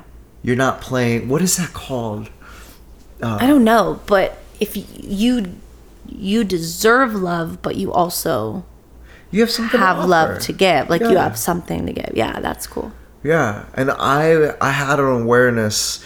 I actually was hungry. Like, I had a great desire to love someone so deeply. Yeah. I felt I had that ability in me. So for you to say what you just said of like it healed so much of in you is because I, in my own capacity of self-love, I was very aware that I was more than willing to extend what I knew I had to offer. Of course, aware that I lacked things. And then, the more we had, the longer our relationship went on, I was definitely more aware of them. Like, man, there's so many things that I could grow in as a person, that I can get better at loving you. But my self-love never changed because I believed I had something to offer. And I think you really believe that you deserve love too. 100%. That I would, yeah. You can tell, I think, when someone believes that. Yeah. And I could tell that you believe that. I love what you said about self-love. I've never thought about this before. You didn't say this word, but there's a level of accountability in self-love. It's really beautiful. In other words, you won't take people's crap because you're going to hold people accountable for the level of worth that you have in your self-love. Right. And that's accountability. You're holding people to the integrity that you know of your self-love. That's why I kind of like when our kids, they'll be like, you can't talk to me like that, Dad. Or they'll be like, Mom, like, you're being mean, you know? And most of the time, they're right. It's like, yeah, you're right. But they have that value. They're like, I don't deserve to be treated like that. So I always think that's pretty cool when they do that. Yeah. Even though it's annoying. Yeah. Stops us right in the tracks. Oh, yeah. Okay. You right. You right. Yeah, I would say that's huge. Find a friend. Find a friend who is equally committed.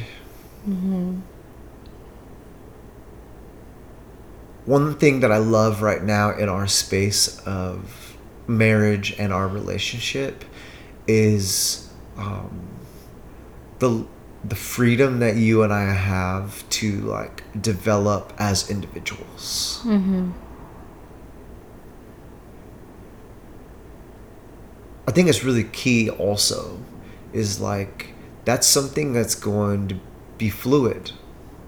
There's going to be seasons where it's not about you as an individual so much because marriage is so intense. Mm-hmm. Like someone was a stranger and for us it was like 2 years later we were married and living next to each other. Like that's kind of crazy to think about. Like someone is a complete stranger and then I thought about that a lot of times. I remember the day we got back from our honeymoon and we actually slept in our house for the first time. I woke up next to you and I woke up before you and I walked out into the kitchen. I just stood there and I was like, where the hell am I? I was like, I don't even know this person. Oh my god. I'm like, this is bizarre. Oh my goodness. Like this was a choice. This was a choice. This was a choice. Wow. But here we are. Yeah. Like that's real talk. So there's that level of like someone was a recent stranger. Yeah. And you're choosing to live every single day with them. Yeah. There's going to be a season in that intense time of them being a stranger where you don't necessarily need to lose yourself. Mm-hmm. You don't need to lose your passion. You don't need to like lose your self-love. But there is a point to where like every good love you need to know when to give and what to give, what to restrain, and what is it that you're restraining. Mm-hmm. Like there's this tension. It's just like as humans, like I work out a lot, and some days I know my body's like, you need to take it slow today. And I listen for the most part because I'm getting better at that. But then there's other days I feel good and I go hard. Give and take, restrain, all that stuff. And I think that's reality when it comes to relationships in the very beginning, that there is a season. And that season's going to be different for every single couple, every single couple is going to be different. But there's a reality to where you grow as a couple and you sort of set aside your individual growth, your like self-growth. Yeah. But we're in this season right now, which is really cool, to where we have like this really deep, beautiful relationship that doesn't need a whole lot of like care. Maintenance. Doesn't need a whole lot of maintenance. Like we're not in crisis mode. Yeah. Doesn't mean we're not going to be in crisis mode in a few years or 10 years. But we have a really beautiful thing right now to where we've built a really meaningful friendship. Mm-hmm. we've worked really hard on building a meaningful sex life to where it's mutually beneficial. Oh, yeah. Not just one-sided.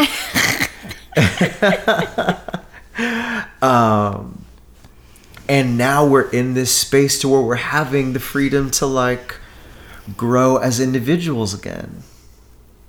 And it's beautiful. I like that.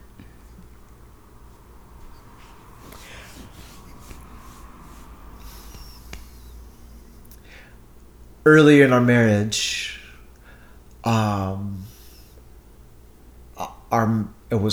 sex life was all about me. Well, that's semi-true. It's semi-true. It actually is not wholly. It's not wholly true. Yeah. Like WH wholly true. Yeah. And because there were times like I genuinely wanted to give. Yeah. Like I wanted to satisfy you sexually. Yeah, yeah. But you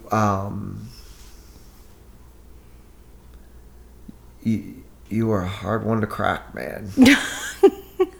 That was a code that I just like. If I was stuffed in a room and given an hour, and then I would escape die. room. Yeah, bro. If it was an escape room, I would fail. I failed for years. It was like a Rubik's Cube. Was it worse than a Rubik's Cube? Oh gosh. Oh my gosh, you're funny. But because it was so hard to crack for so many reasons. I don't know if you want to get into it, but for so many reasons, I think both of us just gave up. Yeah. Well, we had babies during that time, so we weren't really multitasking in the sense like when we were in. Yeah. What is the sense that you mean? When we were like in survival mode. Oh yeah. In being a mom and dad, like we weren't also like, hey, let's figure out our sexuality and take, this time to figure. We were just kind of like, whatever. Like we couldn't figure out both at once because the kids are so high demand.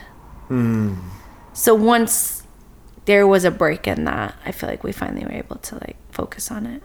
Which is super common. Like so many couples go through that. Right. Where they have issues, but they can't really spend time and work them out, and because they're in the middle of caring for infants or whatever. And especially when you're a young Christian couple who has babies right away. Yep. Good Lord. Gotta have all the babies right away. So we took that path. I would have gotten snipped way earlier. Yeah, we took that path, and it was what it was, but like once we were able to be out of survival mode, like we were able to figure out what was the problem. And like you said, there's so many health issues that were in a part of it. But yeah. I don't remember what we were talking about, the point of that. What would you say to someone who was deeply, madly in love with someone, but they feel like their love has gone cold? Or to use a language like they're falling out of love with that person? Yeah. I mean, I fell out of love with you a couple times. Rude. And first time I've heard this. Jeez. I know, I'm kidding. No, it's not. I know, I'm kidding. And in those moments, I always would just like look back at the things that I knew. So like, wow, our moments when it felt like God like spoke words to us, told us like what we were going to be doing, like church planting in Seattle or like whatever, like the moments that we were brought together as a couple and like fell in love, and like the things that we saw in each other. I would always look back on those markers, and then I would just remember, like, that's true. Like, those things are true. And so this moment is, it has to be something that passes. Wow. So I think, like, you have to have, like, a strong foundation with the person that, like, when those times come, it's like, you know that they're not worse than, like, they're not stronger than the foundation. That those pieces can, that those pieces will, like, be put back together. You know? Because even though, like, I felt like I, in a sense, was falling out of love with you, or like it was cold and there was nothing there for a while, I just, like, had to trust that it was temporary, that our those altar moments were deeply real, and then the season would pass and there would be a mountain again, there would be a high again, there would be a mountaintop again, you know, and there always was eventually. So it's really good. I think that you have to, it's good to have those things to hang on to. It's really good. I would say to someone like that, or just couples in general, but especially couples who feel in that space, get a therapist. Yeah, for sure. Invest in it. Yeah, for sure. Budget that money. If anyone has excuses about therapy, it would be us.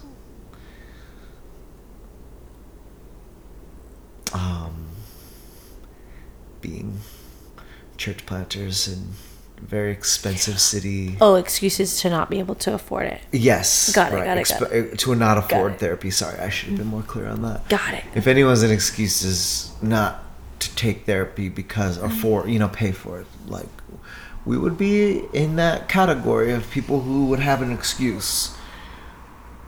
But we deeply value it, and we budget it and make a way for that.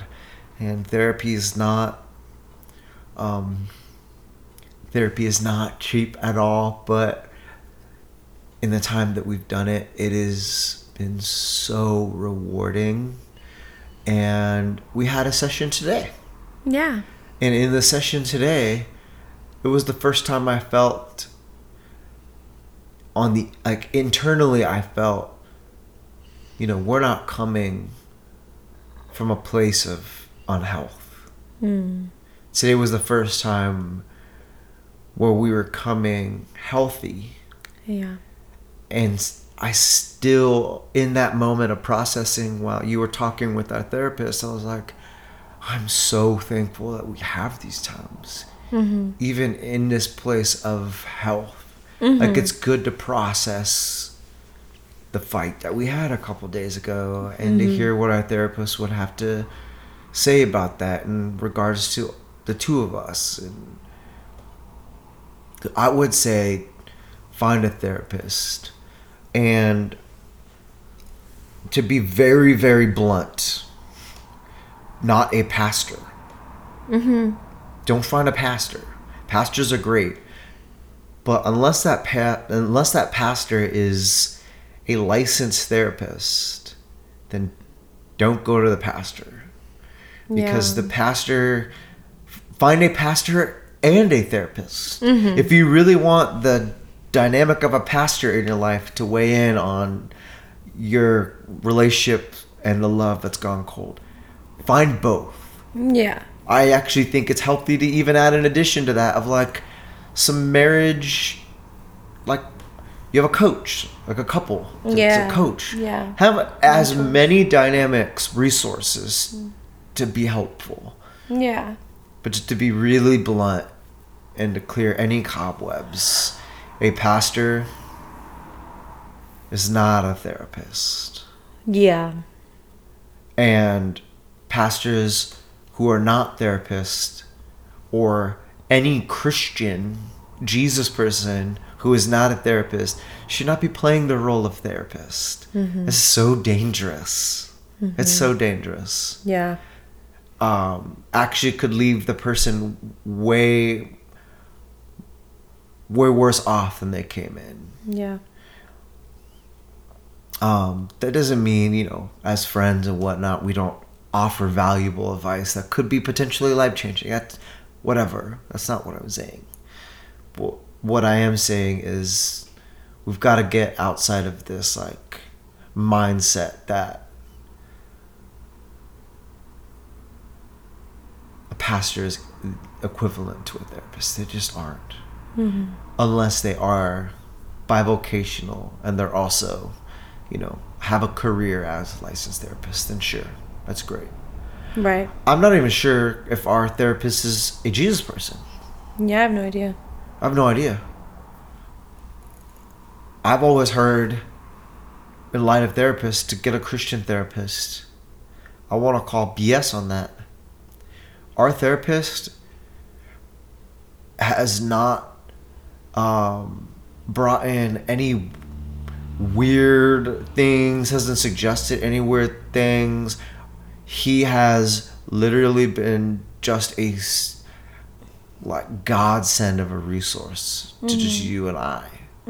Like a person who just sits with us, hears us, asks a lot of questions, as his perspective, you know. Yeah, it's like someone who sits with you and unpacks the box with you. And then they like help you process what's in there and be like, what's this? And you're like, oh yeah, those are the scissors that I couldn't find, you know? And then they're like, okay, we should put them over here, you know? But it's just like, they're just unpacking the box with you. And like, it really doesn't. There's never a time where it's kind of like, man, I wish he had a Christian perspective.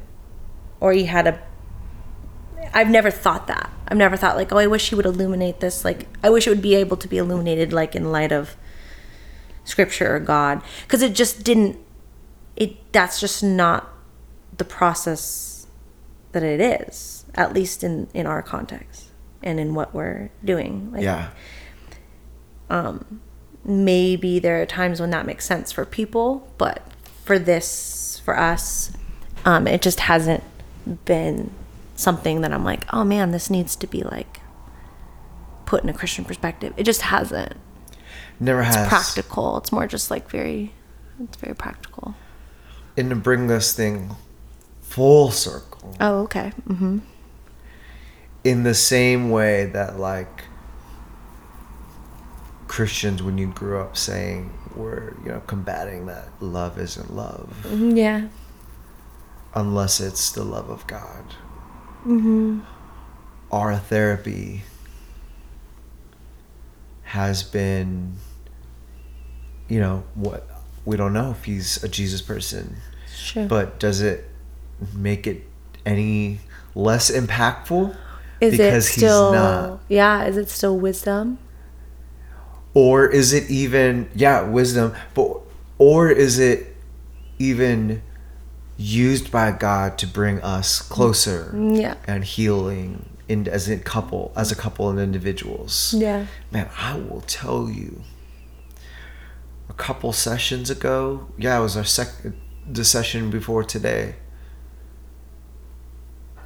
probably one of the most impactful moments I've had in 5 years where he just heard us out about our journey with our kids' unhealth. Mm-hmm. And he said toward the end, like, hearing this makes me want to cry. And then he said the words, not the exact words, but saying the words like, essentially affirming that we have been parenting kids with high needs. Yeah, he's like, I hope you know, like, how hard this is and what you're doing. And he said in all of his years of therapy, he's not met another couple who's had to navigate as much as we've had with kids. And that I didn't like, that was not impactful because, oh, look at us, we're special. It's impactful because someone affirmed the trouble and the hardship that we've had, and they understood, like they sat in it with us. Yeah.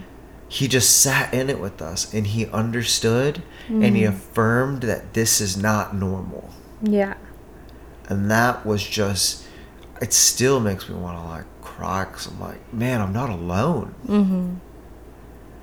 And we've tried to get people to understand, and they didn't. Yeah. Yeah, and just to have like compassion on ourselves is kind of too what he's like. Yes. Like it's not necessarily about like people feeling sorry for me or whatever, but it's more like if someone tells me like what you're doing is super hard and you've been doing it for a long time, it helps me realize like I'm way too hard on myself, you know, or like I'm like just in all the ways. It's like, wow, we're going through a lot and we need to be compassionate on ourselves. Right. So that to me was what was so helpful too. Yeah. That perspective. And that's just a great example of how like someone as a therapist came in and they were able to speak to our love, speak to our marriage, our relationship.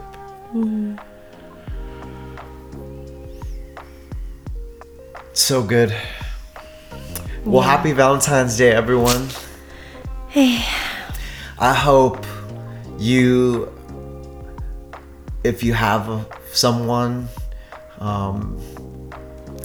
tell them how much you love them. Kiss them.